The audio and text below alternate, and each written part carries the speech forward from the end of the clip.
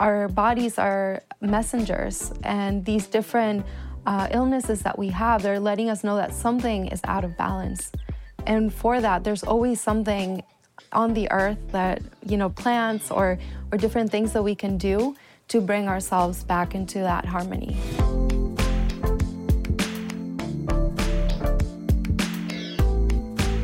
All right, everyone, welcome to Heal Thyself. What a special show. But before anything, look, you took out the time in your day. You might be in your car, you might be in your bedroom, you might be brushing your teeth, you might be cooking breakfast, lunch, or dinner.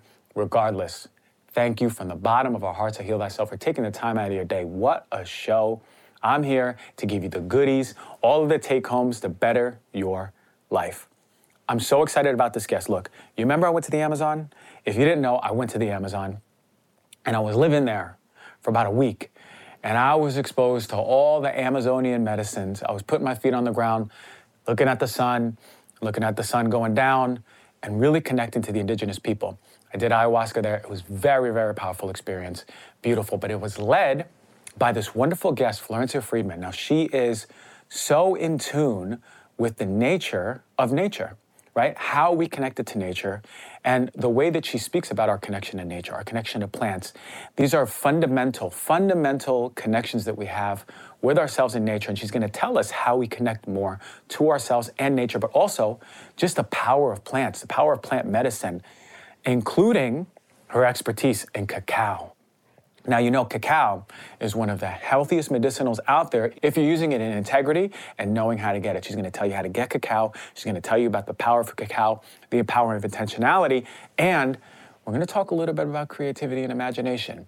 That very thing, remember those words, those things that we lost when we were nice and young and we were painting all the pictures, climbing all of the trees, playing all the imaginary games. Well, what does it mean as adults to connect to that?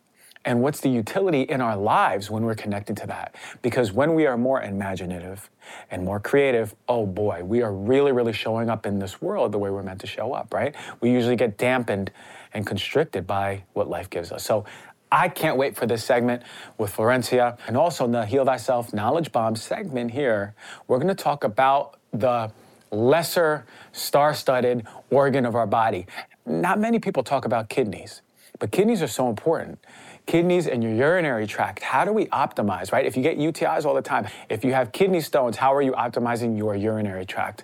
But really overall, what things do we need to stay away from? And what things do we need to integrate into our lives to have the healthiest kidneys so we have a long, thriving, health plentiful life, man? Kidneys, kidneys, kidneys, can't wait to talk about it. So let's get right into the show.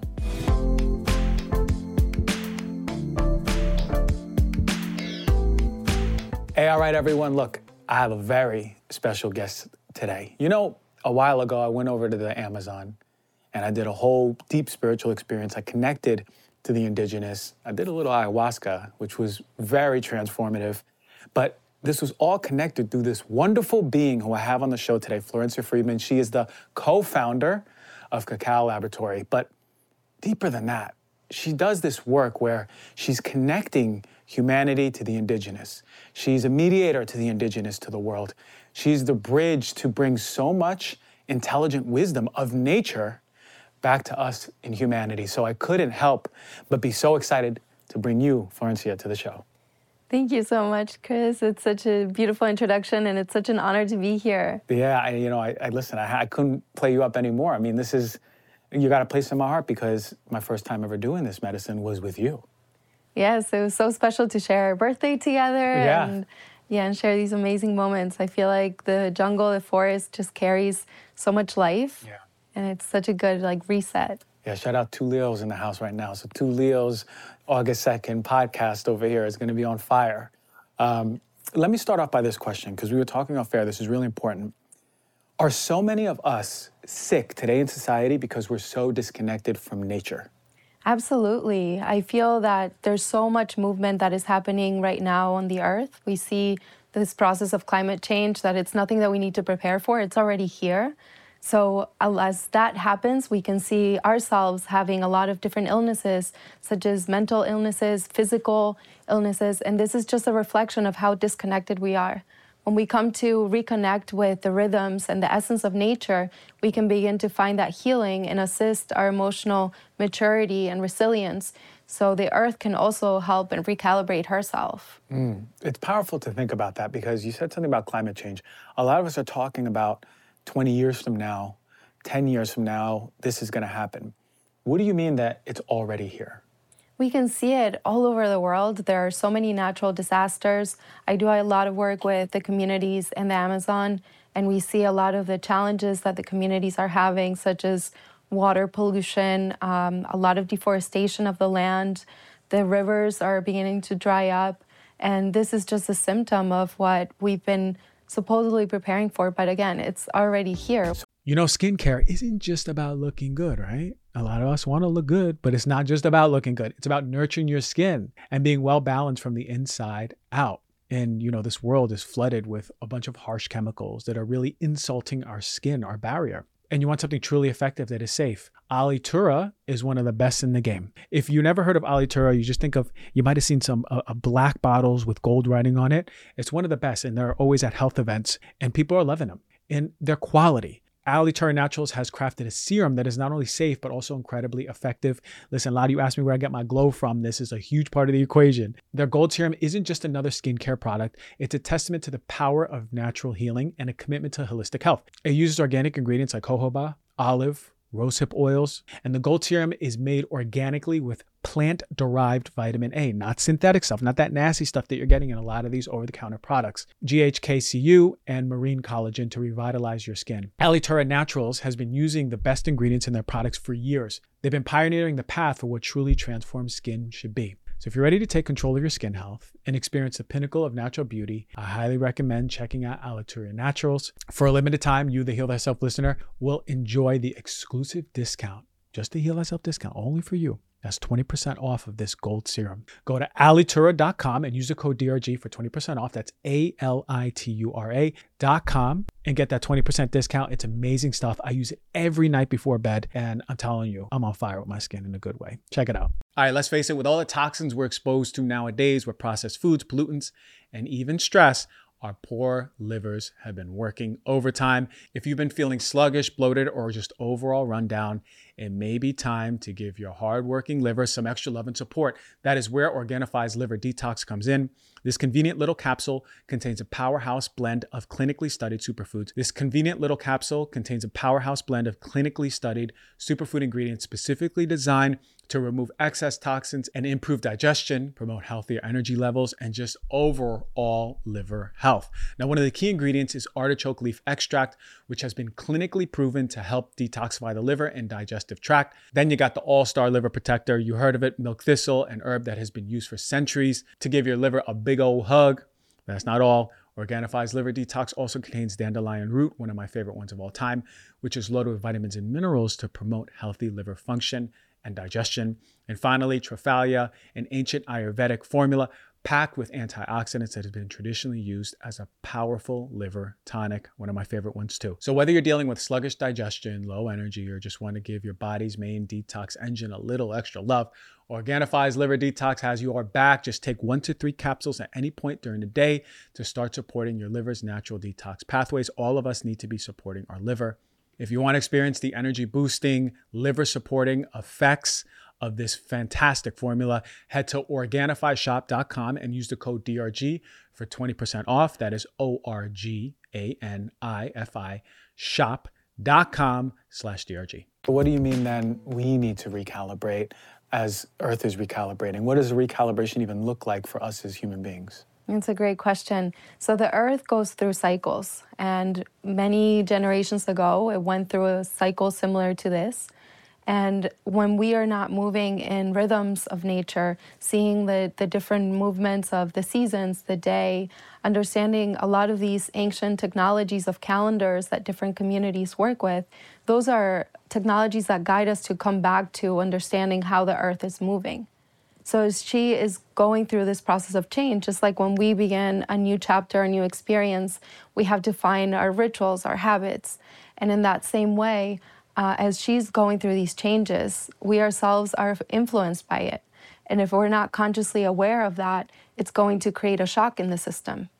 So this emotional resilience, this emotional maturity is just understanding how these changes are influencing us directly and what is the environment that we need to cultivate harmony for ourselves.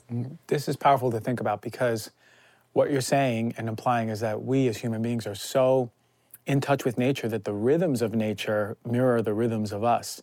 They don't even mirror, they are us. So how do we know in our bodies that we're so out of rhythm and we need recalibration? This is a beautiful question.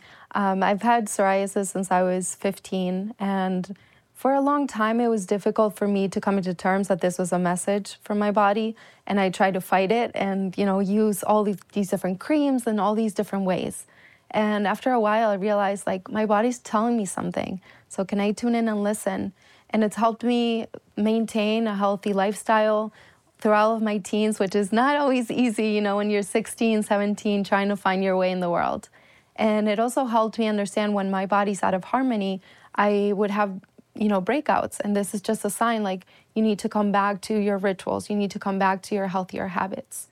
So I feel that our bodies are messengers, and these different illnesses that we have, they're letting us know that something is out of balance.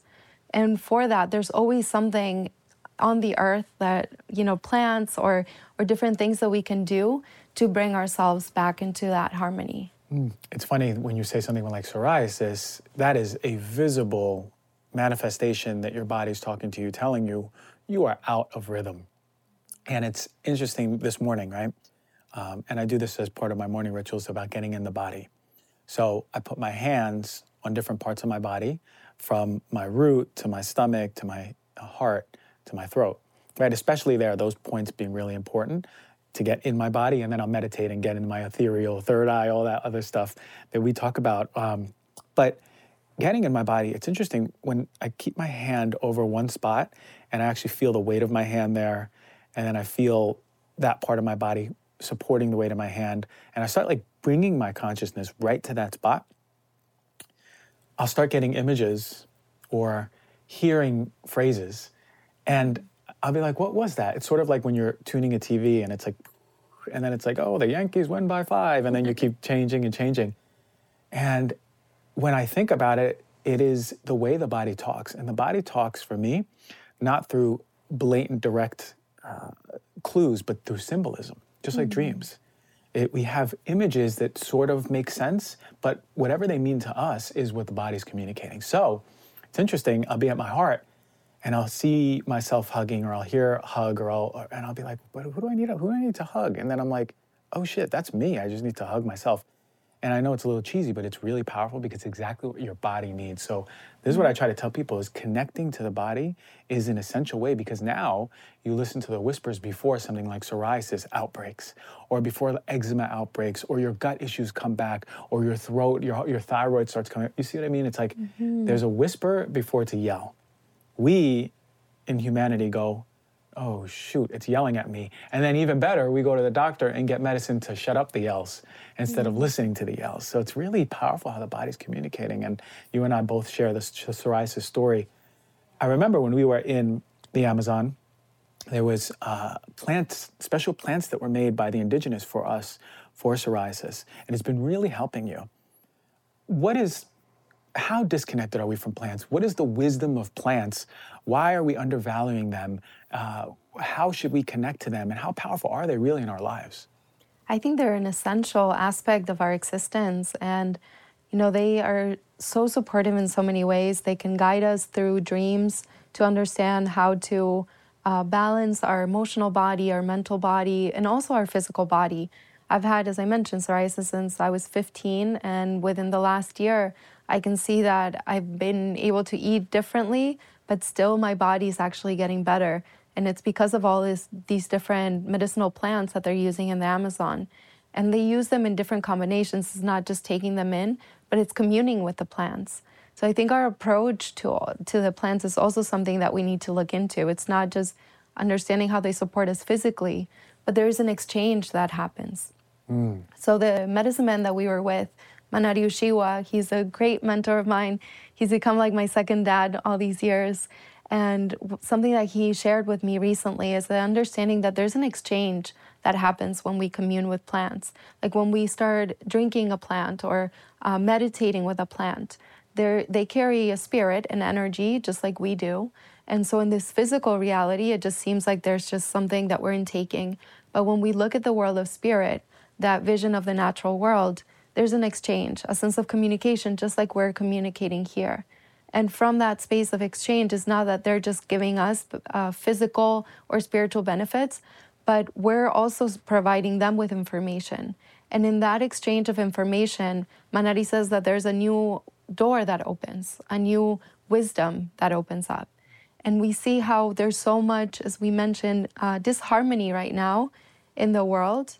So when we activate this connection with plants, it's bringing the new instructions on how do we harmonize all of this imbalance that it's happening for our individual being, but also for the collective.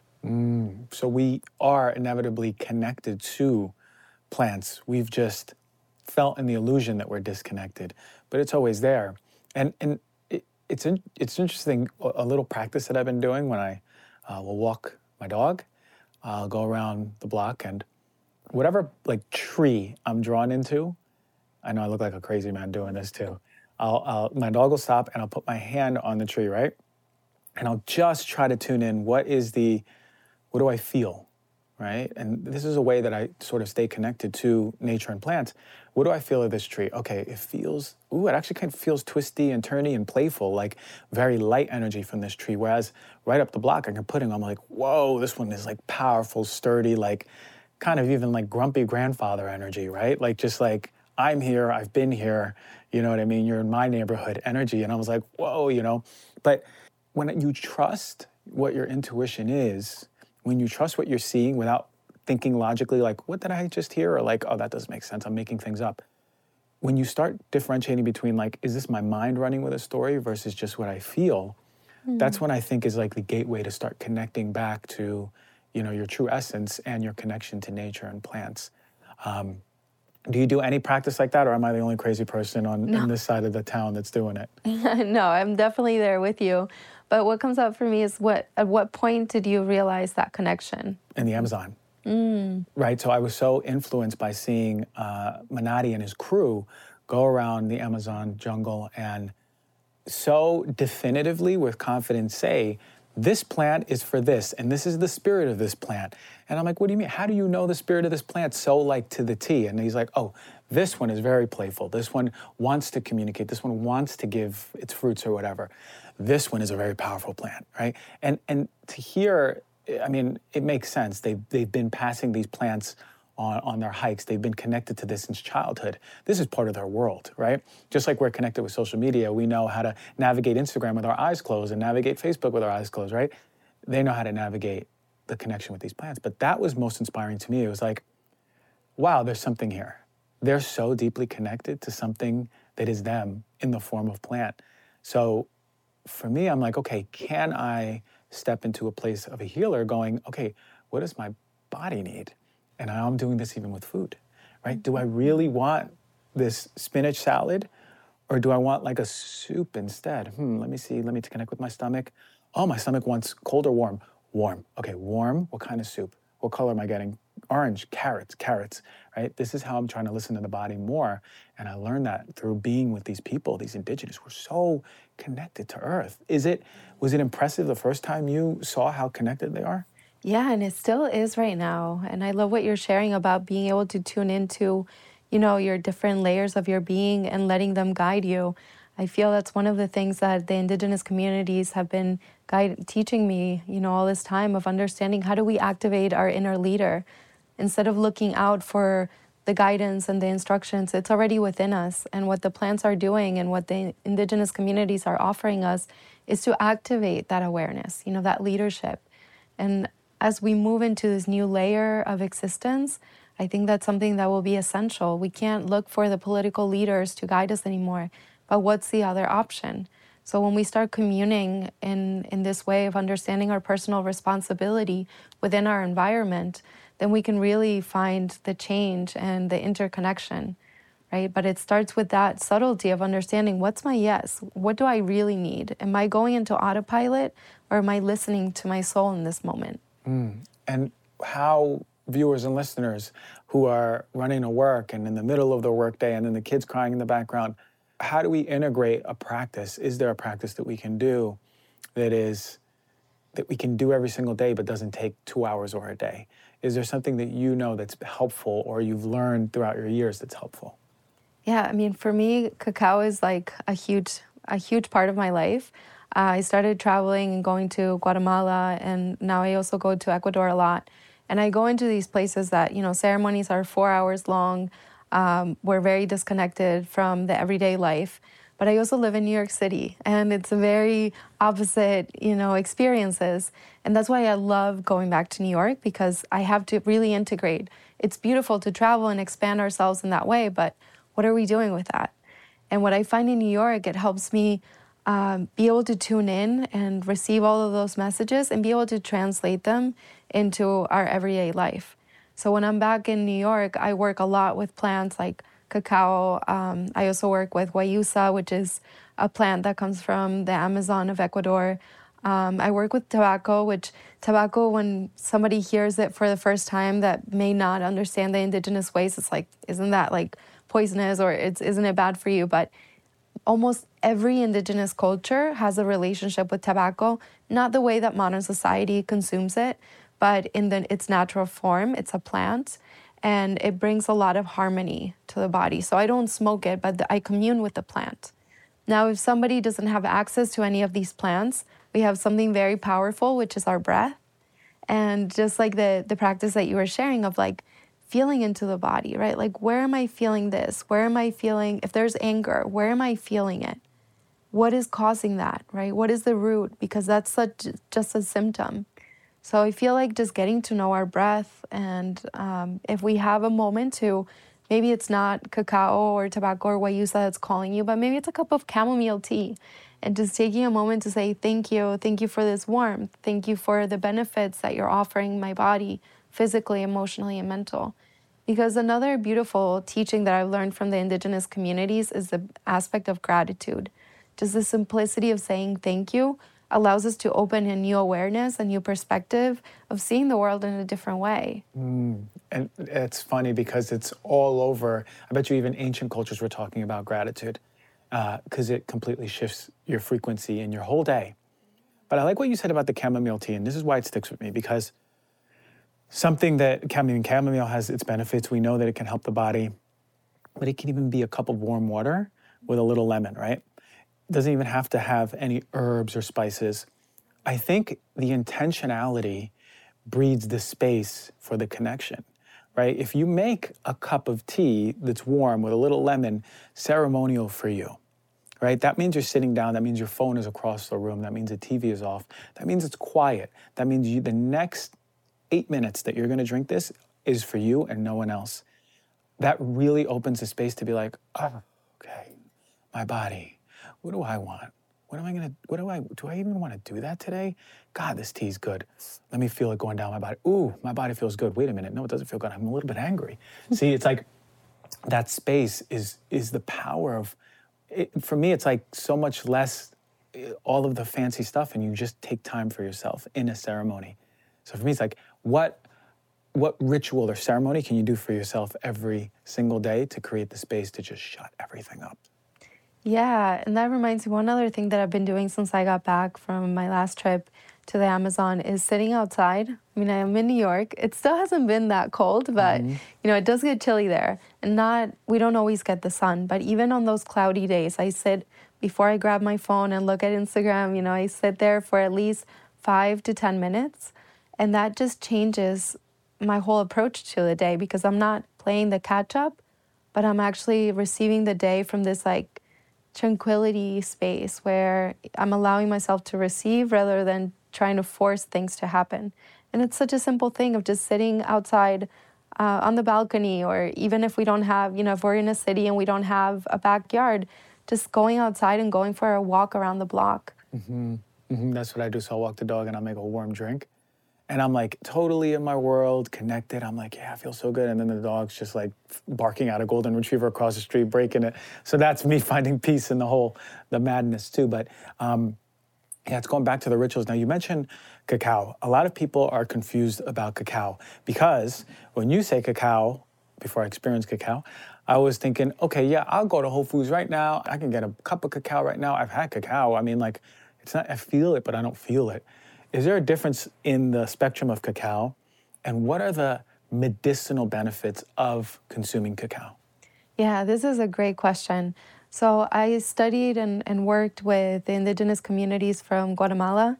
There's 22 Mayan ethnic groups, and I worked with the Mayan Sutujil, which have been known since the beginning of time to be working with cacao as a sacred plant. So they commune with the plant.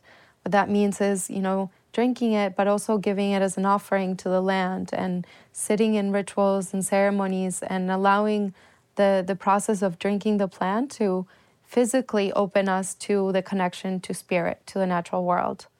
And we can see in almost every culture, there's some sort of way that cacao has been introduced. But before it was introduced as something that we indulge in, although cacao comes from the Amazon through the trading system and moved up to Mesoamerica, where the Aztecs, the Olmecs, the Toltecs, and the Mayas, they've used cacao in this way, in a ritualistic way. And there are many ways of connecting with the plant. I find that drinking it is the best way. But yeah, we see a lot of cacao powder or cocoa powder and all of these different ways of consuming the plant. Ceremonial cacao, it's semi-new to our society. But I always think of it when people try to tell me what's the difference between ceremonial cacao and regular cacao. Our ancestors didn't have to label our food organic. It just came from the land, and it was, usually harvested in a agroforestry, biodiversity land, meaning there was different plants that were growing there. There were no use of pesticides or chemicals, and so they knew that it would be good for you. As we begin to manipulate the land and the soil and the seeds, we've had to understand different categories for the way that we eat our food. Cacao is one of the crops that have also been manipulated. It's actually a fruit. Some people may not know that, but it's a fruit. And there are different types of cacao. We now, of course, have genetically engineered cacao. One of them is CCN51, which is grown a lot in Ecuador, and it's starting to be introduced in other parts of the world. So I think it's like the basic question is understanding where is your cacao coming from and what is the quality of the harvest. That's one of the main things. Because if you're growing it in a monocrop system, that means that there's no diversity on the land and it's affecting the soil and it will affect the benefits that the cacao has. But it's also affecting the land. So a beautiful teaching that the plants give us is that, again, we're so connected to nature. So if we are being influenced, so will the earth. And ceremonial cacao has incredible benefits. I mean, I really think cacao can save the world. Mm-hmm. How so? Tell me. Well, it actually touches on every aspect of our human experience. It influences the soil, so it teaches us to work with regenerative practices. So there's a regeneration of the land, and that's essential right now for the world. It affects our economic system and the way that import-export happens in different countries. For Africa, for example, it's one of the main exports. And it's also affecting a lot of the national parks because monocrop systems have been happening for so long there. The fruits are no longer giving that much fruit. And so they have to go into protected sites and they're deforesting a lot of the national parks. So even though on paper it seems that those places are still protected, if you physically go to them, there's a documentary series called Rotten, and they have a whole episode on cacao, and they show how all of these different parks have been affected. So that if we can, choose with our dollar in that way to support communities that are working in, these regenerative practices, and also a lot of the ceremonial cacao is grown in family farms. So it becomes much more supportive for these places, these farmers that normally don't have access to be in the economic system in that way. And physically, cacao is preparing us in such a beautiful way for an emotional and spiritual experience. when in the latter part, the emotional spiritual experience, why do they say it opens your heart? Does it have an affinity for the heart center? Yeah, so on a physical level, cacao is a vasodilator. It has theobromine, which is an active compound that dilates blood vessels and stimulates blood flow. And so there's a lot of energy that's going to our hearts. And that is also bringing our emotional awareness, because there's so much happening in this part of our bodies that we start feeling a lot here. But also energetically, it's opening us up. Another compound that's in cacao is magnesium, which is essential for homeostasis. You know, it allows us to relax the muscles, the joints, the nervous system. It's also helping us in ATP production and regulation. So it regulates our energy levels, and it allows us to feel like this beautiful expansion of energy and focus. But then through the magnesium, we're relaxing our bodies and we can surrender to the experience.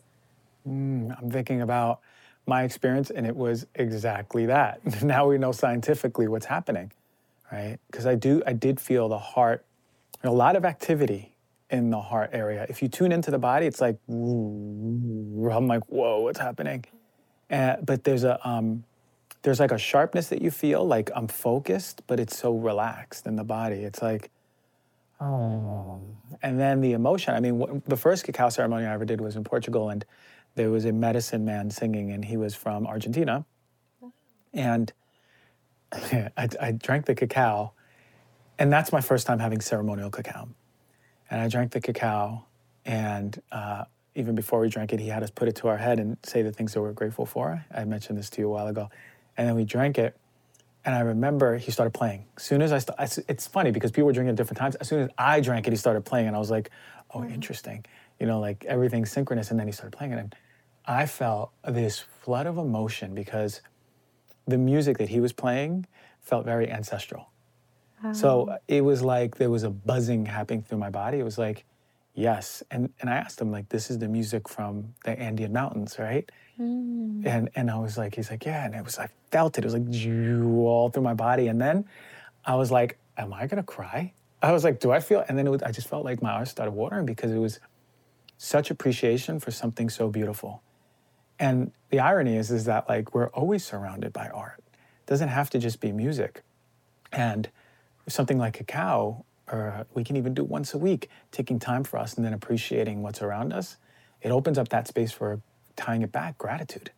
It's like, I'm just grateful that this guy's over here playing music that is so beautiful, you know? I'm like, I'm grateful for me, my heart's open. I'm grateful to be here. It's been a long time since I promoted a coffee because there's not that many good coffee brands. We got one of the best ones now on Heal Thyself. Are you ready to elevate your coffee game? And experience a brew that's not only delicious, but it's also health focused. Let me introduce you to Purity Coffee. You heard me review them in one of my first ever coffee reviews as one of the best, and then my second ever one as one of the best. And it's one of the best still. It's an ultimate choice for coffee lovers who prioritize taste as well as well-being. I'm gonna tell you what makes Purity Coffee stand out from the crowd. Every step in their process is rooted in health-focused principles backed by solid, scientific, research-based, rigorous testing. They use the finest specialty grade organic Arabica beans and then move on to small batch roasting, ensuring that each cup meets the highest standards of quality. But what really sets Purity Coffee apart from all the other coffee brands is their dedication, is my favorite. It's their dedication to purity and safety. Their beans undergo third-party testing to ensure they're free of pesticides, toxins, and harmful mycotoxins, those pesky substances that can wreak havoc on your health, causing issues like liver and kidney damage, digestive problems, brain fog, and fatigue. Purity Coffee also has some of the highest antioxidant capacity. And this is important because we have to understand coffee is actually really good for us when we're getting quality coffee. And the reason it's good for us and ensures so many benefits, especially heart health, is because of its antioxidant capacity. Purity has one of the highest antioxidants that you're going to find in coffee, giving you a powerful dose of healthy, boosting compounds with every sip. Purity Coffee is grown on regenerative organic farms that prioritize soil health, animal welfare, and community well-being. They have certifications by USDA Organic, Rainforest Alliance, and Smithsonian Bird Friendly. You can also trust Purity Coffee is not only good for you, but also good for the planet. They have a range of roasts, from their light medium roast with sweet, fruity notes and their dark roast with rich, bold taste. So to try out one of my favorite coffees in existence, and one that I recommend to everyone still to this day, I've been doing it for years, is Purity Coffee. Go to puritycoffee.com and use the code DRG for 30% off of your first purchase. That is PURITYCOFFEE.com and use the code DRG for 30% off of your order. This gratitude, I think, is so important. Before I go into my personal one of the elders that I worked with, he recently transcended about a year and a half ago, but he was Tata Pedro Cruz, who's an elder from the Mayan tradition. He would wake up as the sun rose every day and would give his offering to the sacred fire. For the Mayan tradition, the fire is like the channel of communication between this physical world and the other side, the natural world. And he would give his offerings and give thank you to the day. So in the Maya tradition, every day, there's a different energy that moves through the collective. That's why I call it a technology, because it's assisting us in understand to have this access to the natural world.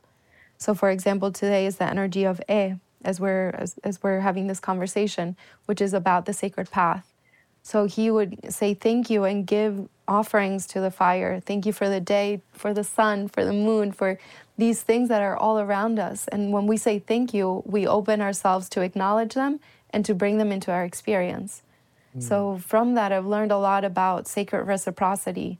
When I go to a new place, for example, I always have these different offerings as a symbol, usually plants, as a symbol of saying thank you to the land and asking the people. So every place that we are on, they carry guardians, right? Like people who have lived before us that communed with the land and tended to the land. So one of my regular practices is going to a new place and giving offerings and saying thank you. But then also on my own, I'd love to just write 3 things I'm grateful for, 5 things I'm grateful for each day. Easy. Yeah. Right? You don't need to wake up at 5 in the morning, although that's really cool to start a little fire and do a little offering. I think about when I was in Topanga living, it's funny, your surroundings play to your capability to do all of these even further rituals. Because for me, I had all of these plants and trees, a giant sequoia was right in my front yard. And Topanga's a mountain around here. Mm-hmm. And I'd come out and I would put my hands on the ground and then just like close my eyes, and I wouldn't do anything more than just saying what I'm grateful for and doing my own offering, just like bowing to each and every one of the trees in my front yard, right? Because they saw me every day doing my rituals, and I put my feet on the ground. Now that I don't live surrounded by all those trees, I live right in Venice, which is a little more city-like or more concrete. I do it in the shower. I'll be in the shower and I'll be like, okay, I am grateful for, and then I'll think about, this is my end of the day shower before bed, all the things that I did, all the things that I was blessed with today, right? Just small stuff. I'm really grateful that Uber driver was just really cool. We had a nice conversation. I mean, I'm grateful. I'm also grateful for the way that I showed up today, and like the way I showed up on the podcast and all that information. And it's funny because like I'm grateful for the things around me, and then it always comes back to it. I'm grateful for parts of myself that I showed up that I'm proud of.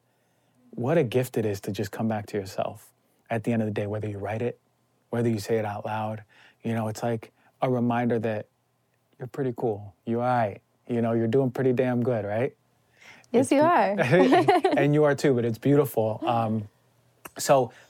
You've been in these communities that have been around for so long, that are so connected and that are so wise, right? I did my show just on the indigenous when I came back from Ecuador to talk about what I saw and what I learned from them.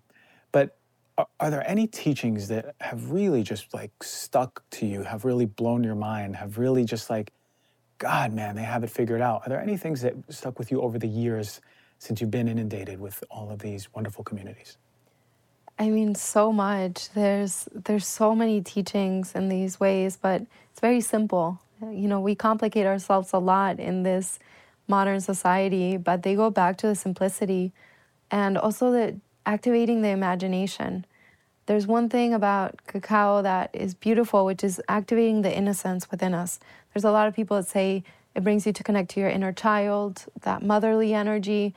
And somebody in one of my ceremonies a long time ago was saying, it's the innocence that the children carry. When we are born, we haven't been polluted by society's norms and conditionings. So we're very pure in our ways. And our imagination is so active, right? And we can create a whole world out of our imagination. If we look at it from the indigenous ways, that is the connection to what Manari and the Zapata tradition call Makihaunu, the world of dreams. And for the Zapata and many of the Amazonian communities, they say that we live to dream and we dream to live. So these parallel realities are just as essential. Through our conditionings, we have kind of created, we have put that part of ourselves to sleep. And when we go back to the indigenous ways, as we started understanding their different modalities, we started kind of amplifying that place of imagination, of creation. It's also creativity, And I find that as I open myself to that, the subtleties, the synchronicities, the awareness of this physical reality has also amplified. And the children get it, because they haven't, again, been so asleep from just this modern society. So I feel just going back to the mystery of life and going back to the simplicity of life. How can we make our daily practice more simple and more nourishing? How can we make our daily habits more simple? And technology shows that in a little bit, but somehow we layer it more with complexity. Yeah, we do, because that's what we love doing. Let's just make it way harder, right? Yes. What I was really striking to me was the stark contrast between the way we live in society and within a day of being there, not only the indigenous connection to nature, but the indigenous connection to the simplicity. We are convinced we need so much here, so much, right? And then I'm there and I was like, we don't need anything. We need community. We need earth, we need sun, right? We need sleep, we need nourishing food, and we need connection to nature. And seeing how happy this community is. They don't suffer with mental health issues out there. We suffer with mental health issues out here because we've been drawn with society's conditioning and the stories about what we need to be, do, say, and have. And that restriction, it causes us so much constriction in our body. But to be there, I was like a breath of fresh air, because I was like, oh yeah, none of that matters, huh? I was like, wow, all that money doesn't matter. All the status and accolades don't matter. Interesting. I was like, none of it matters, and I took a lot of that with me. I mean, immediately I couldn't do it until the end of the year because I made bookings for all of my work till the end of the year. But starting the new year, there's going to be just the essentials and simplicity. And one thing I was inspired when I was there was to say no to a lot. So I've been saying a lot of no because simplicity is something I value a lot more. I threw away so many supplements when I got back from Ecuador because I was like, I don't even use this. I was like, what is this exotic herb? I've had this since 2019, garbage, So I would say like 80% of my supplement cabinet, still a lot, but 80% is gone because I was like, wow, I don't need all this. And how much and how powerful it is to purge even your closet. Do you need all of that? Do you even wear this? It's why people were there like, oh, I straightened up my room and I threw out spring cleaning and now I feel so good. It's like, duh, because we're reminded that we don't need all of that. And we just need community, food, sun, sleep, nature, right? Peace. And imagination. And imagination, and to go back to that. Because that, I think, creates room for more imagination. How good do we feel when we're in imagination and creativity? How do we start that? How do we, because there's viewers and listening going, when I was a kid, man, I drew all these pictures and I wrote all these stories and I created whole kingdoms in my head to the detail. How the heck do we make room for that in our old age now? Yeah, I mean, what you're sharing just makes me feel so liberated. Just from hearing it, it makes me feel so liberated. Like when you detach yourself from these things that we make in our mind that we need. And then as to the imagination, I would have never imagined my life to be what it is today if I tried to plan it, and I feel when I let go of who I am, and I know it's easy to say, it's a lot more difficult to put into play, but when I started walking this path, I had no idea, of the ways of the indigenous communities. And I just opened myself to the possibilities. And I kept saying yes to the things that mattered. Like when I felt it in my body and I felt it in my heart, it was a yes. And half of the time, it did not make sense on a logical level because I'm not living from my mind. And that's another thing that I've really learned from the indigenous communities. It's living from the heart space.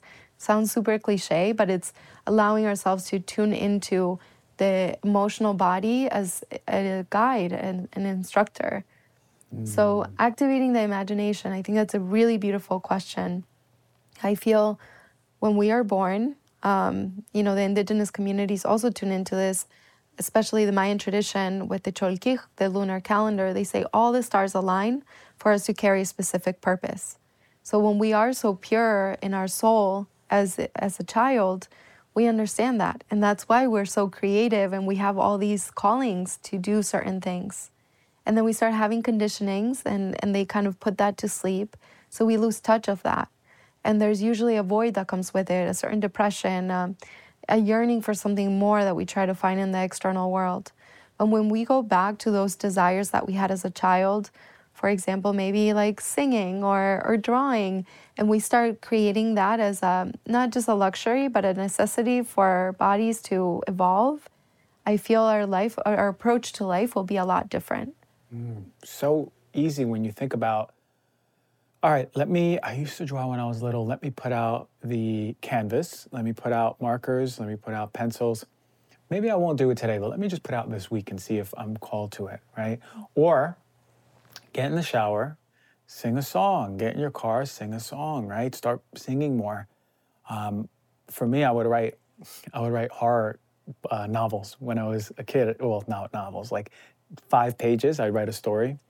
Most of it was just taken from another movie, just with new characters, with the same idea. I didn't understand about copyright back then, but I would make write a whole story, like basically a movie, and I'd staple it and write the title, and I'd make copies of it and I'd give it to kids in my class, so they'd get like spooky movies.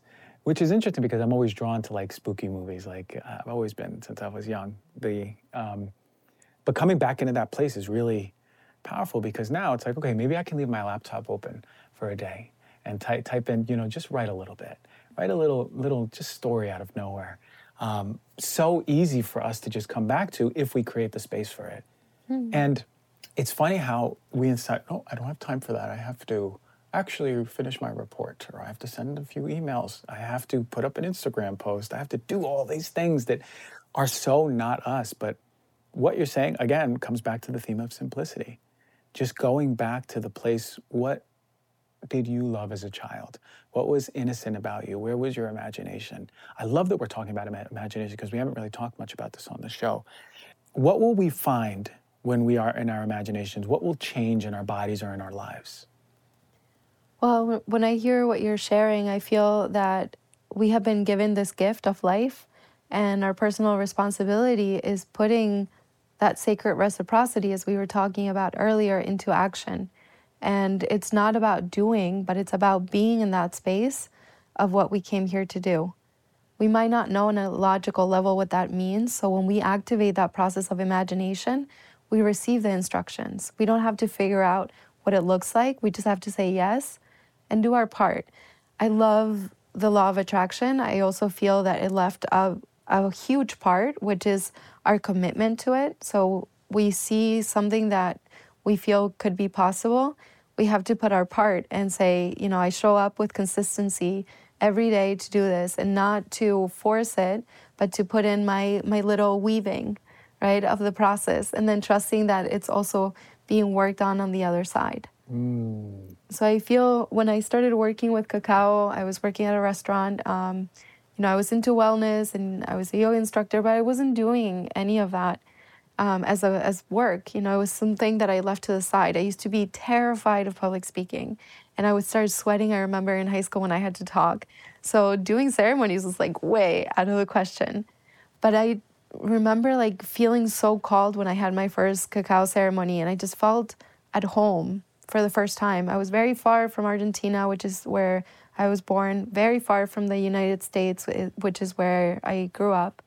I was in the middle of Guatemala, middle of nowhere. I didn't know anyone there, but I was home. I was home in my body and my temple for the first time in a very long time. And I knew that that was something that I wanted to come back to. And I knew it didn't have to be a physical location. And when I felt that, I realized we're not given the opportunity to imagine this into reality, you know, and it's not one way. I have people all the time asking me like I want to serve cacao. Like, how do I do it? Where do I go? I have done so many different things that train me to be where I am today. And it will be very different for the next person. But I think when we start opening ourselves to seeing our environment, not just from what we're seeing here right now, but allowing ourselves to have that child mind mentality in the approach of how we are coming through, the world will change because our perspective to it and our relationship to it will change. Yeah, and we're so used to growing up planning and having the belief that this is one way. Actually, this brings us to ayahuasca. This is what came up for me. It was like, for me, there was less visuals and more just pounding of a phrase. And this is often what happens in mushrooms with me, too. It's very clear. And all I hear was, you don't trust yourself, you don't trust yourself, you don't. And an hour and a half into it, I was like, what don't I trust? They're like, you don't trust yourself. I was like, oh my God, okay, yes, it is. I know I don't trust myself. I was like, please don't bring me to the darkness again. But it brings it to the fact that we as adults, it's funny that we're talking about it, like we as adults who think we have it figured out, but in many ways have to come back to us as kids in adult bodies with the imagination. Because in this process, it was very clear. It was like, when I want to create or do something, there is my vision of it, exactly how I'm going to do it, and then the end result.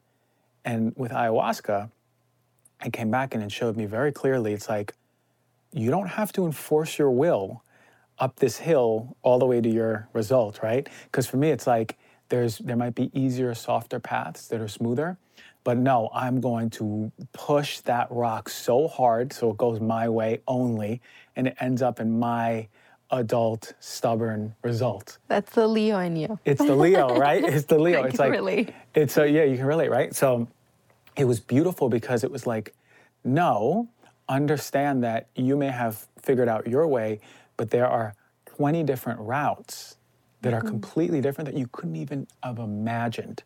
You could meet someone in a completely different industry whose brother works in the same exact result that you want to create. You see, it's like interesting because I saw that there was webbing, not just one path, but webbing around it. So coming back to the imagination part, coming back to the simplicity, coming back to the surrender, it's like, what do you want to create? What do you want to bring to the world? Is it heart-centered? Is it from your passion? Is it from what you want to exemplify in this world? And then allowing the things to come to you exactly how it's trusting that it's coming, yourself and the world around you, that it's coming, that it's already unfolding, it's already made material through the energetic world, right? And allowing space for it to just unfold the way that is the most efficient, powerful way, the way that you're supposed to experience, instead of enforcing your will like we do as adults and plan and plan and plan. So that was probably the biggest teaching. Have you ever had a teaching like that with ayahuasca, or was it just me in the corner going through my experience, if you remember?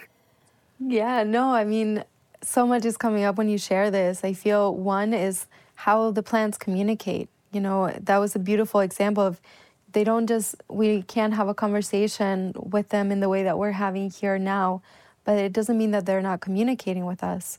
And one of the things that Manati has allowed me to understand through connecting with my dreams and consciously approaching the world of dreams when I go to sleep is the understanding of the communication of the body, the different sensations that begin to rise as the environment around us begins to communicate. And the plants are doing that. I'm so happy to hear that she was so loud. I know it's uncomfortable, but so loud, right? Mm-hmm. Because they're always communicating with us. When we're connecting with a plant and we open ourselves to the world, spiritual is like so overused in our modern society. But in the Mayan tradition, spirituality is not talking to a how, creator, God, source energy, or saying what we need, but it's creating a conversation with spirit. And so it's also learning to listen through the signs around us, the way that for them the fire moves, the way that an animal might show up in that moment, or how in your cacao ceremony the music began as you took your first sip. That's a conversation. And I find that when we start opening ourselves to the subtleties of the communication with plants in our environment, we begin to activate that process of imagination in a different way. And we start approaching our life from the world of the heart. And that's, if we want to move into a new reality, it's essential, you know. A redefining of spirituality. I remember you said something like that in our retreat, and it really struck home because it's less like, I understand consciousness and I understand God, versus like, no, it is a conversation with spirit and seeing spirit in everything. Seeing that God is the plant, right? God is the tree. God is the dirt. God is the sky. God is the bottle of water that was inspired to create that design through someone, right? It's interesting when you think of all objects, inanimate and alive, that all carry the consciousness of life, which is beautiful. Now let's chat about something crucial, that is omega-3s. You know I'm all about keeping clean and pure when it comes to products, as well as food on my plate. But when it comes to supplements, right, we have to make sure we have the best of the best, but especially when it comes to omega-3s. And I really mean it. Omega-3s are some of the most adulterated supplements that exist out there. And a lot of companies aren't doing it right. We need omega-3s for our heart, for our brain, for our eye health. You might not be getting enough nutritionally. When it comes to Puori, it's a quality brand, not only just with omegas, across their whole line. They're extremely transparent. Every batch undergoes rigorous testing against over 200 contaminants, and you could check the results for yourself. And that's one of my favorite things. You can scan the QR code and look at the batch that is right in front of you, that is on your shelf or on your counter, and you can see the results for this quality testing. Puori's O3 Ultra Pure Fish Oil delivers a potent dose of EPA and DHA without any unnecessary extras. Now, Puori is offering 20% off of their O3 Ultra Pure Fish Oil, the one that I take every single morning, and all their fantastic products to you, the Heal Thyself listener. That's 20% off, even the already discounted subscription price. I want you to go to Puori.com. Use my promo code DRG, that's PUORI.com/DRG, to take care of your health with some of the best omegas out there by Puori. These days, it seems like everyone is carrying on a beverage, whether it's soda or flavored water, or kombucha, or coffee or tea. But not all beverages are created equal when it comes to quality and health benefits. That is why I become obsessed with Peak's Sun Goddess Matcha. I've been using this it's one of the first supplements I really invested in. It's 4 years ago, probably. And it's not just any old matcha powder. We're talking organic, ceremonial grade matcha tea that has been meticulously screened for pesticides, heavy metals, mold, and even radioactive isotopes. Peak takes no shortcuts. Their matcha is cultivated by 9th degree tea masters in Kagoshima, Japan, using century-old traditions. Their plants are shaded for 35% longer than usual to maximize the production of vital compounds like L-theanine for calm, steady energy, and chlorophyll for its detoxifying anti-aging properties. I start every morning with a frothy cup of Sun Goddess matcha, not just for energizing my body, we all want to get that caffeine kick, yeah, okay, but for the amazing gut health, metabolism boosting, and antioxidant benefits. The phytonutrients nurture my digestive system, the EGCG compounds help my body burn calories efficiently, and the chlorophyll gives my skin the awesome reading. You see I'm glowing right now, right? That's because of the matcha. There's perfectly proportioned packets that are easy to mix with water whenever I need to pick me up. So easy to make a consistent self-care ritual. Peak is offering you, the Heal Thyself listener, 15% off of their Sun Goddess matcha, plus a free beaker and a rechargeable frother when you go to peaklife.com/DRG. They're so confident that you're going to love it. There's even a 30-day money-back guarantee. No code at checkout. Just go to PIQUELIFE.com/DRG. You're going to get 15% off plus all those freebies. Yeah, I don't think there's this esoteric illusion. It's actually something very practical. Very practical. Yeah, it's something that we don't have to go into the jungle like you and me and do ayahuasca, although, man, that was powerful. It's quite a journey. It's quite a journey. One thing that always I remember is, for me, when I do any medicine psychedelic, I am like a rock. It's very hard for me to move. I don't understand how people get up and move their body and make sounds and, are just dynamic. I never understood that. if I get it, I'm laying in one position for 8 hours like a dead body, right? So a funny story is I remember I didn't even hear people getting up, and I feel you come next to me, and you put your hand on my chest, and you go, "Hey," you go, "Christian, do you feel called to still lay down and be here?" And I go, "Huh?" I go, "What do you mean? I thought we were having ayahuasca experience." And then you're like, people are leaving now. And I look up, and like there's two people there. It's me and like someone else. And I was like, holy moly, this stuff is still really like hit me hard. That's a sensitivity to it. But it was like a funny memory I have of how powerful ayahuasca was as a teacher.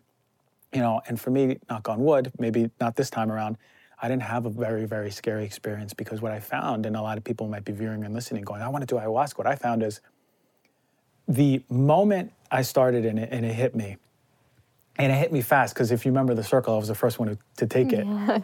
And I was like, no, but I have to go to the bathroom. So I went to pee. And as I was peeing, I was like, whoa, I feel it coming on. I gotta go. So I came back to the circle and I laid down.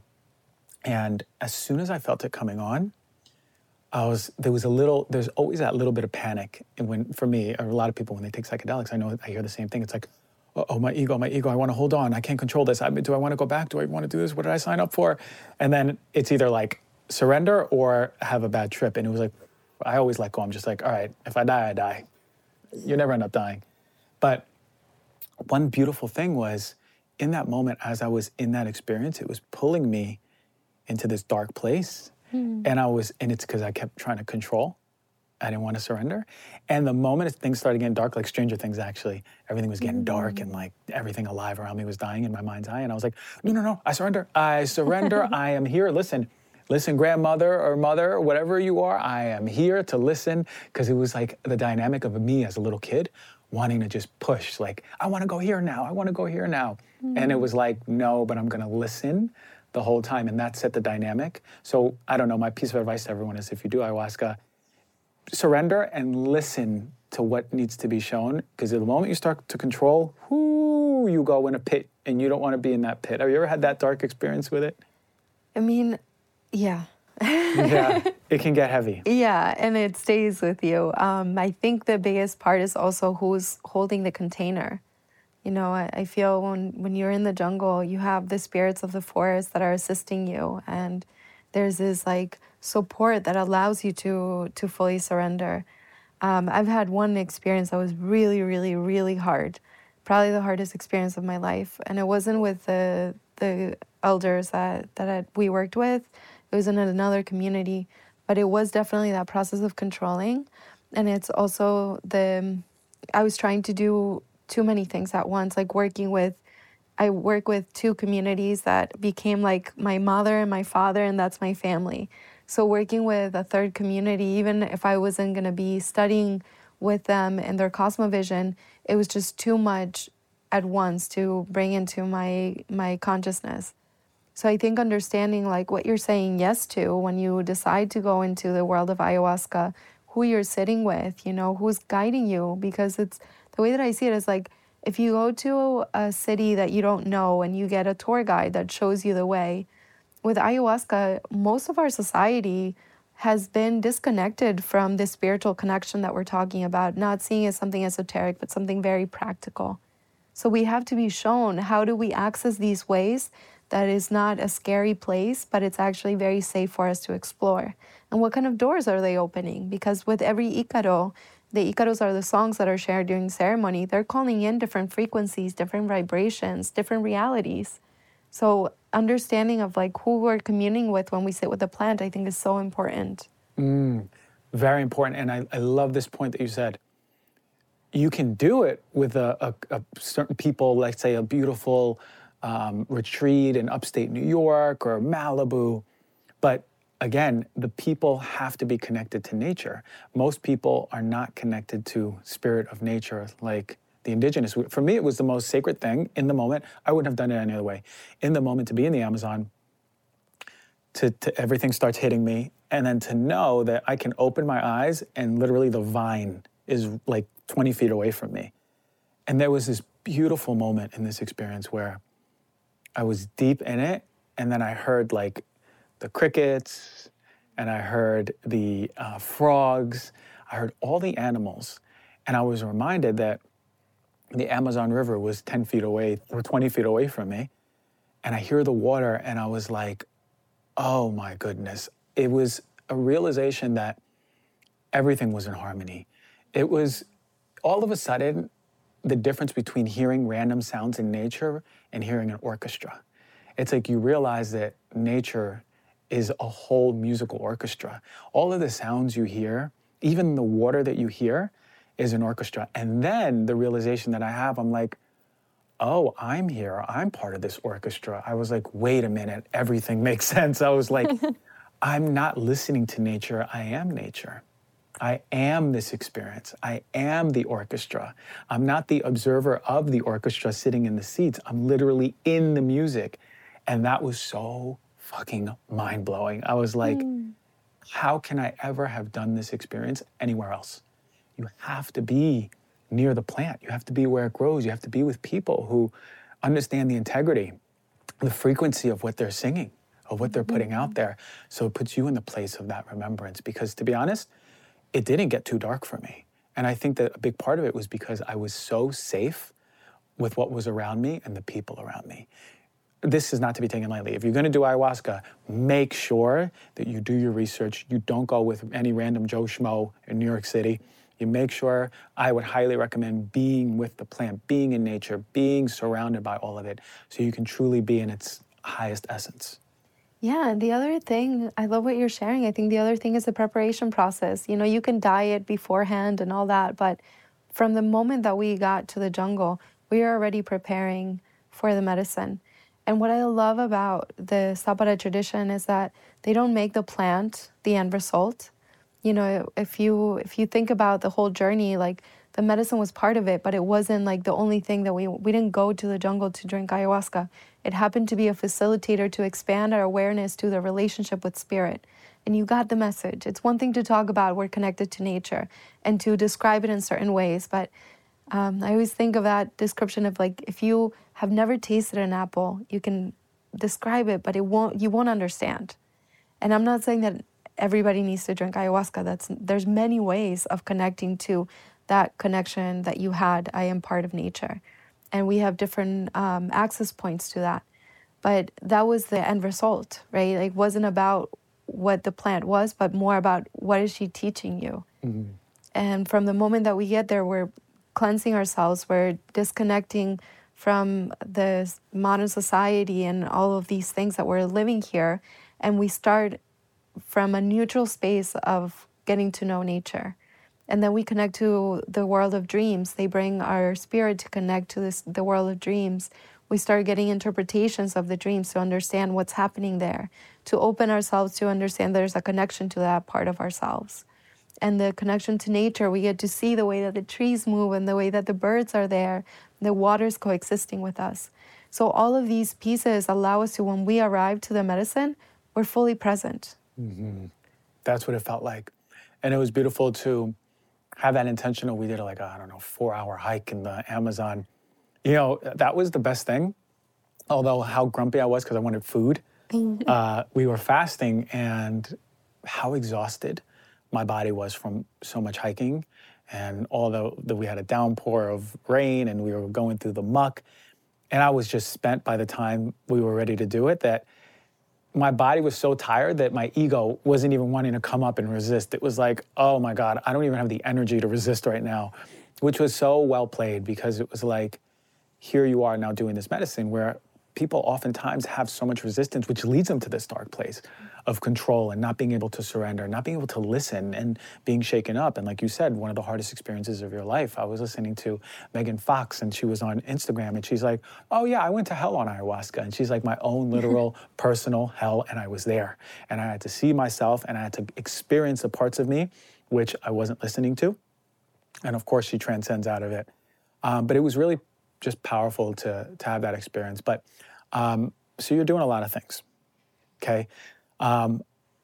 People viewing and listening, they go, okay, I really vibe with this girl. I want to meet her. I want to do a cacao ceremony. I want to check out her Instagram. How do people connect with you? Yeah, so I guess Instagram is I love Instagram because it's like our avatar. So Yeah. Florencia.Friedman is the best way. I love connecting with spiritual practices, with, the indigenous ways. I think going back to this new dream, I love Charles Einstein and how he shares in his book, A Beautiful Dream Our Hearts Know Is Possible. I think we are in that space right now, and going to the ancient ways, connecting with the indigenous communities and activating their cosmovision to remember our own.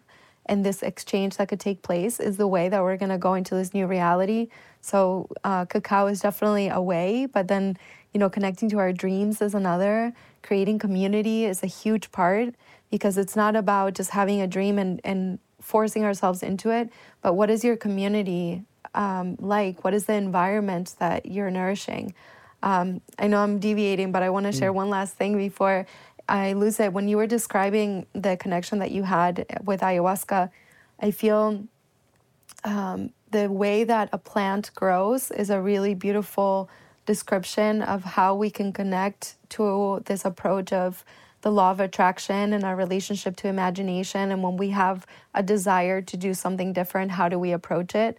Because if you see the way that a seed grows, it needs soil that is nourishing, that it hasn't been used with a lot of pesticides or chemicals, such as like the stress of our mind, but instead it has a lot of nutrients.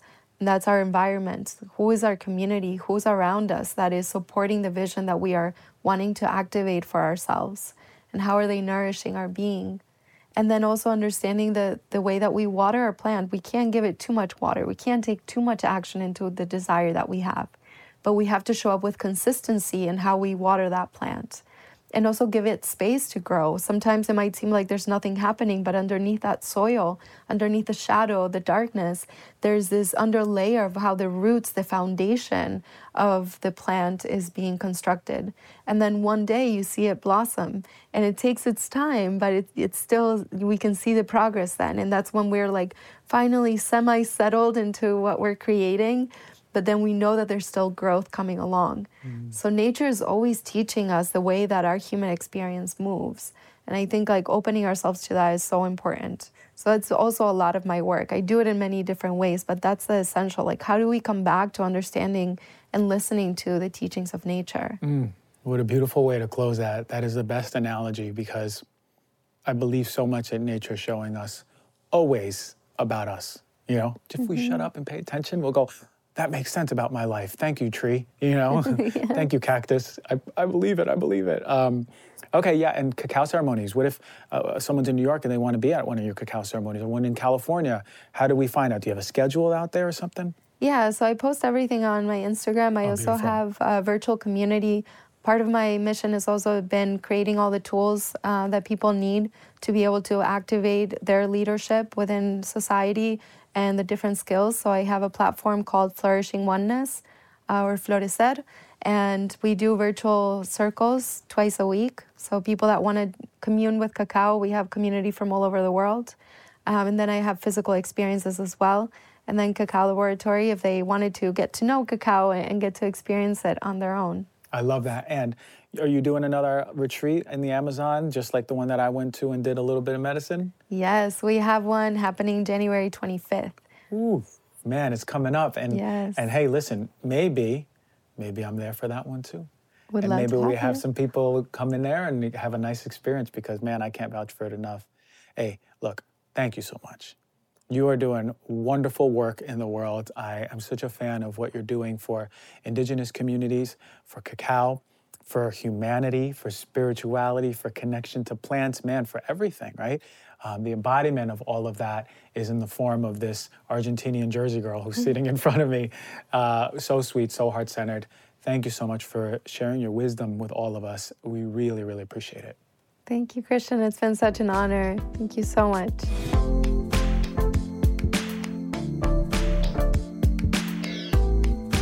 All right, the merch has been live for a while now. People are loving it. A lot of hot items are selling, and we know the holidays are coming up. If you or your loved one, Love Heal Thyself, want to represent all of the merch, all the swag here, look, check this out. We got the brown corduroy hat, one of my favorite ones. I'm about to take this home after the show and wear it This is one of the hottest selling ones here, the Army Green Heal Thyself with the heart right on your heart space. We got hats, t-shirts, hoodies, we got crew necks, but here's my favorite part. They are all organic, all sustainable, all top quality, so they feel good on your body. You're representing, knowing you're not being exposed to all the crap that we talk about on the show, and staying true in your authentic, healthy self. So go to hts.today, get your Heal Thyself merch. The holidays are coming. Represent Heal Thyself. Give it to your loved ones. Imagine your loved one opening that gift and they see that beautiful hoodie. They put it on. Tag me in it. We'll share it. All the love, and thank you for representing.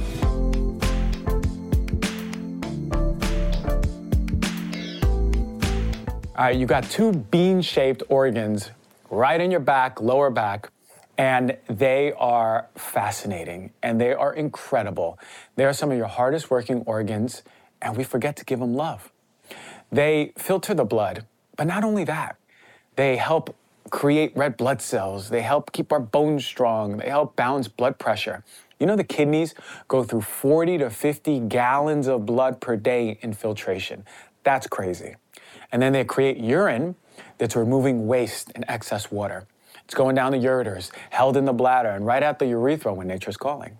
Now, according to the CDC, a lot of people out there are suffering with kidney disease. Chronic kidney disease is very common among U.S. adults. More than 1 in 7 adults have it. It's 15% of U.S. adults. 37 million people are estimated to have chronic kidney disease. And check this out, as many as 9 in 10 adults with kidney disease don't even know that they have it. And 2 in 5 adults have severe kidney disease and don't even know they have it. Now, that's wild, but what do we need to look out for? What are some of the major symptoms, right? And look, if you're suffering with any of these, 1, maybe 2, it doesn't mean your kidneys are falling apart. I promise you that. But if you do recognize some of these things, and it sounds like the picture that you've been suffering with, you gotta go to the doc and get them checked, okay? Nausea, vomiting, decreased energy, poor sleep, your loss of appetite, muscle cramps, swelling in your feet or your ankles around your eyes, dry, itchy skin, shortness of breath, trouble sleeping, urinating either too much or too little, and seeing foam in your urine means you're losing protein, very important to look at. But why do we develop kidney disease? Well, some of the main risk factors for developing kidney disease are really common in the United States. Diabetes, high blood pressure, heart disease, and even a family history of kidney failure. And we know a lot of Americans suffer from these diseases. One of the major reasons why is because we just have a really inflammatory diet. The standard American diet is sad, and it's inflammatory, and it's causing a lot of pressure, increased blood pressure literally, but a lot in the kidneys. You see, the vasculature in the kidneys, right, the filtration system in the kidneys is very delicate. So throughout a lifetime, when it's being insulted over and over and over, what happens is those filtration nets, for lack of better terms, they begin to degrade, they begin to inflame, and they begin to break down. So the food in America is a big cause of it, but also we really accept the drinking of alcohol, which we know causes kidney issues. And to a lesser degree, we accept smoking, but those are big lifestyle choices that affect the kidneys. Now, there was a study at the University of Queensland, and researchers analyzed the link between pesticides exposure and the risk of kidney dysfunction in 41,847 people. And they used data from the United States National Health and Nutrition Examination Survey. Now, within these people, the ones that were exposed to a higher amount of the insecticide malathion, also known as maldacin in Australia, had 25% higher risk of kidney dysfunction. Now, the quote from the lead doctor, Dr. Osborne, says this: nearly 1 in 10 people in high-income countries show signs of chronic kidney disease, which is permanent kidney damage and loss of the renal function. And it's no surprise, we know that pesticides or environmental toxins that we're exposed to have an affinity for the kidneys, nephrotoxicity it's called. And we see that a lot in a lot of studies, nephrotoxicity. It's because the kidneys are part of your detoxification pathway for these water-soluble toxins. And a lot of these pesticides are water-soluble. A lot of them build up in the adipose tissue, yes, but a lot of them you just pee out, right? So we have to think about when you're removing it from your urinary tract, how it's affecting the tissues that it's coming into contact with. And inevitably, it's causing inflammation and damage. So, another study in the Environmental Research and Public Health Journal said this: organophosphate and pyrethroid groups of insecticides are most commonly used pesticides in agricultural and domestic settings. And multiple adverse effects of pesticide exposure on kidney function and structure have been identified in animal studies. We see a lot in animals, okay? And one 2015 study demonstrated that nephrotoxicity of pesticides triggered epigenetic effects and pathophysiological changes in the kidney. What that means is the more exposure to these nephrotoxic pesticides in these animals, it's literally changing the function of the kidney, the genetic expression of the function of the kidney because of these pesticides causing disruption. Continuing the quote, in addition, pyrethroid exposure in rats causes oxidative stress that induces tissue damage. And they mentioned chlorpyrifos, another pesticide that accumulates in adipose tissue in the liver and the kidney. And when it's exposed to the plasma membranes of the cells of the kidney, this causes tissue damage and loss of enzyme activity. So let me tie this all up in a nice bow. What's happening is this: these pesticides that we're being exposed to through food and through water are having an affinity for the kidney. And when it reaches the kidney, what it's doing is causing genetic changes that are causing a functional change in the kidneys. But not only that, it's leading to the damage and loss of enzymes. So now the kidneys aren't even functioning efficiently. So they're inflamed, they're breaking down, and they're not even functioning the way they should be.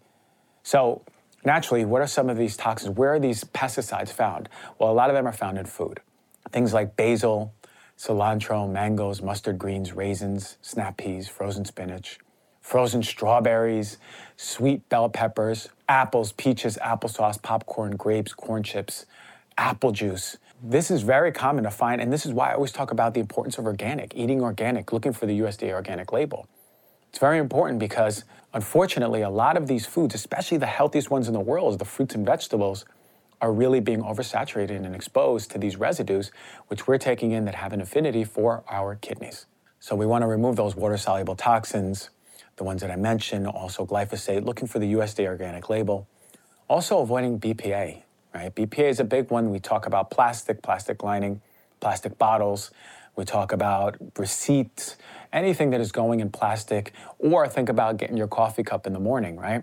You go to Starbucks, or you go to Dunkin' Donuts, or you go wherever you go, and you get your coffee, or you get your green tea, or you get your maca, and what happens is they're putting it into what seems like a paper cup, but it's lined, right? And that lining, the styrene, the BPA, it's lined in there. And even if they use a BPA-free cup, and know that the analogs in there are the same thing, if not worse than BPA. But then, even worse, we take the lid that is the soft plastic and we put it on top, and now you have this hot liquid, right? The moment you're drinking it, it's going through the lid and right to your mouth. It's an avalanche of pesticides and heavy metals that not only have the affinity for your kidneys, but also just disrupting your hormones, causing inflammation in the body, disrupting your gut, disrupting your brain. This is why we have to think about, and this is not even to mention what the tea's made out of or the coffee's made out of. This is just the container. Now think about adding in coffee. Now think about adding in green tea or matcha that is not tested for heavy metals. And many of these big chain coffee and tea places are not necessarily going for quality. They're not going for USDA organic certified teas and coffees. So I would really start thinking about your morning routine, and can you maybe just do it at home? Make your own coffee, make your own green tea, make your own matcha, drink your own tea, but make sure it's high quality, because it's an exposure that we expose ourselves to every day. And this is how environmental toxins build up in the body. It's an everyday thing, right? One exposure, you pee it out, you poop it out, you're fine. But after a while, when you're continuously exposed, this is how it causes a burden to our kidneys, our liver, our brain, and our whole body. What else do we look for in kidney disease? Heavy metals. Arsenic, found in rice and chicken, desiccants in cotton, herbicides, fruit juices, even water, lead, water, paint, cacao, fruit juices, baby foods, toys, pottery, ceramics, eyeliner, lipstick, even wild game. Mercury, we find these in fish, amalgam fillings, and pesticides also.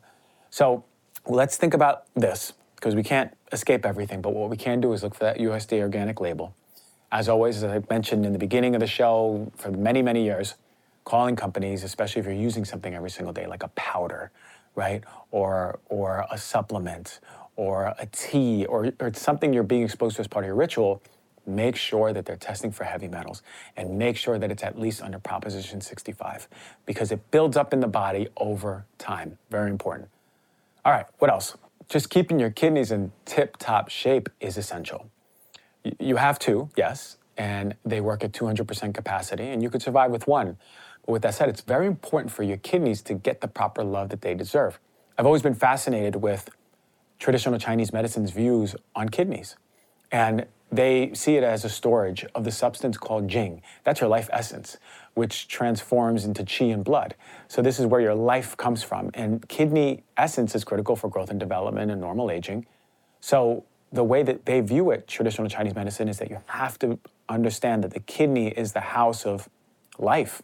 So giving your kidneys love with the proper food and with the proper supplements or the proper whatever it may be, and removing all the things that are causing distress is essential. So very important when you think about kidneys is removing the standard American diet, removing all of the high sugar foods, high inflammatory processed foods, right? The refined foods, the seed oils, right? Removing as many animal products, especially poor quality ones, from your diet. Things like milk, things like, snack foods like tortillas or breads, and also removing all of the fruits and vegetables that are going to be sprayed conventionally and going for organic. So what do we eat then? All of the high quality organic greens, leafy greens, cruciferous vegetables. If you eat meat, wild fish, grass-fed, grass-finished, always very important for that. Green tea or turmeric, spices are so important. Rosemary, thyme, cayenne, turmeric, right? Walnuts, almond butter, flax seeds, pumpkin seeds. These are beneficial because not only are they going to give your kidney love, but they're moving you away from the standard American diet, and even more importantly, they're helping balance your blood sugar. I did a few shows, listened to the ones with Will Cole. I did one on just metabolic health overall. Very important to understand that our blood sugar and how it is persistently. If it's spiking and falling throughout the day, it's going to have an effect, especially for the kidneys. It's adding a burden to it. Of course, sleep, exercise, we know those. So what about some supplements, right? I would be missing the boat if me as a naturopathic doctor, I don't talk about my favorite supplements for the kidney. But before I do, drinking high quality filtered water all the time. If you're in dehydration, your kidneys are going to suffer. Make sure that you're utilizing high quality filtered water, adding in minerals. Talk to your doctor first. And remember, none of this is medical info. Talk to your doctor first. So some of my favorite supplements for kidney health, magnesium or a mineral supplement. Some of my favorite herbs, horsetail, juniper, chancapiedra, uva ursi, hawthorn, cleavers, and corn silk. All of these are going to either be a kidney tonic. They're going to have an affinity for the kidneys to help nourish it, to help repair, to help reduce inflammation. And many of these are going to be helpful at cleaning out your lymphatic system, which is going to be working closely with your kidneys.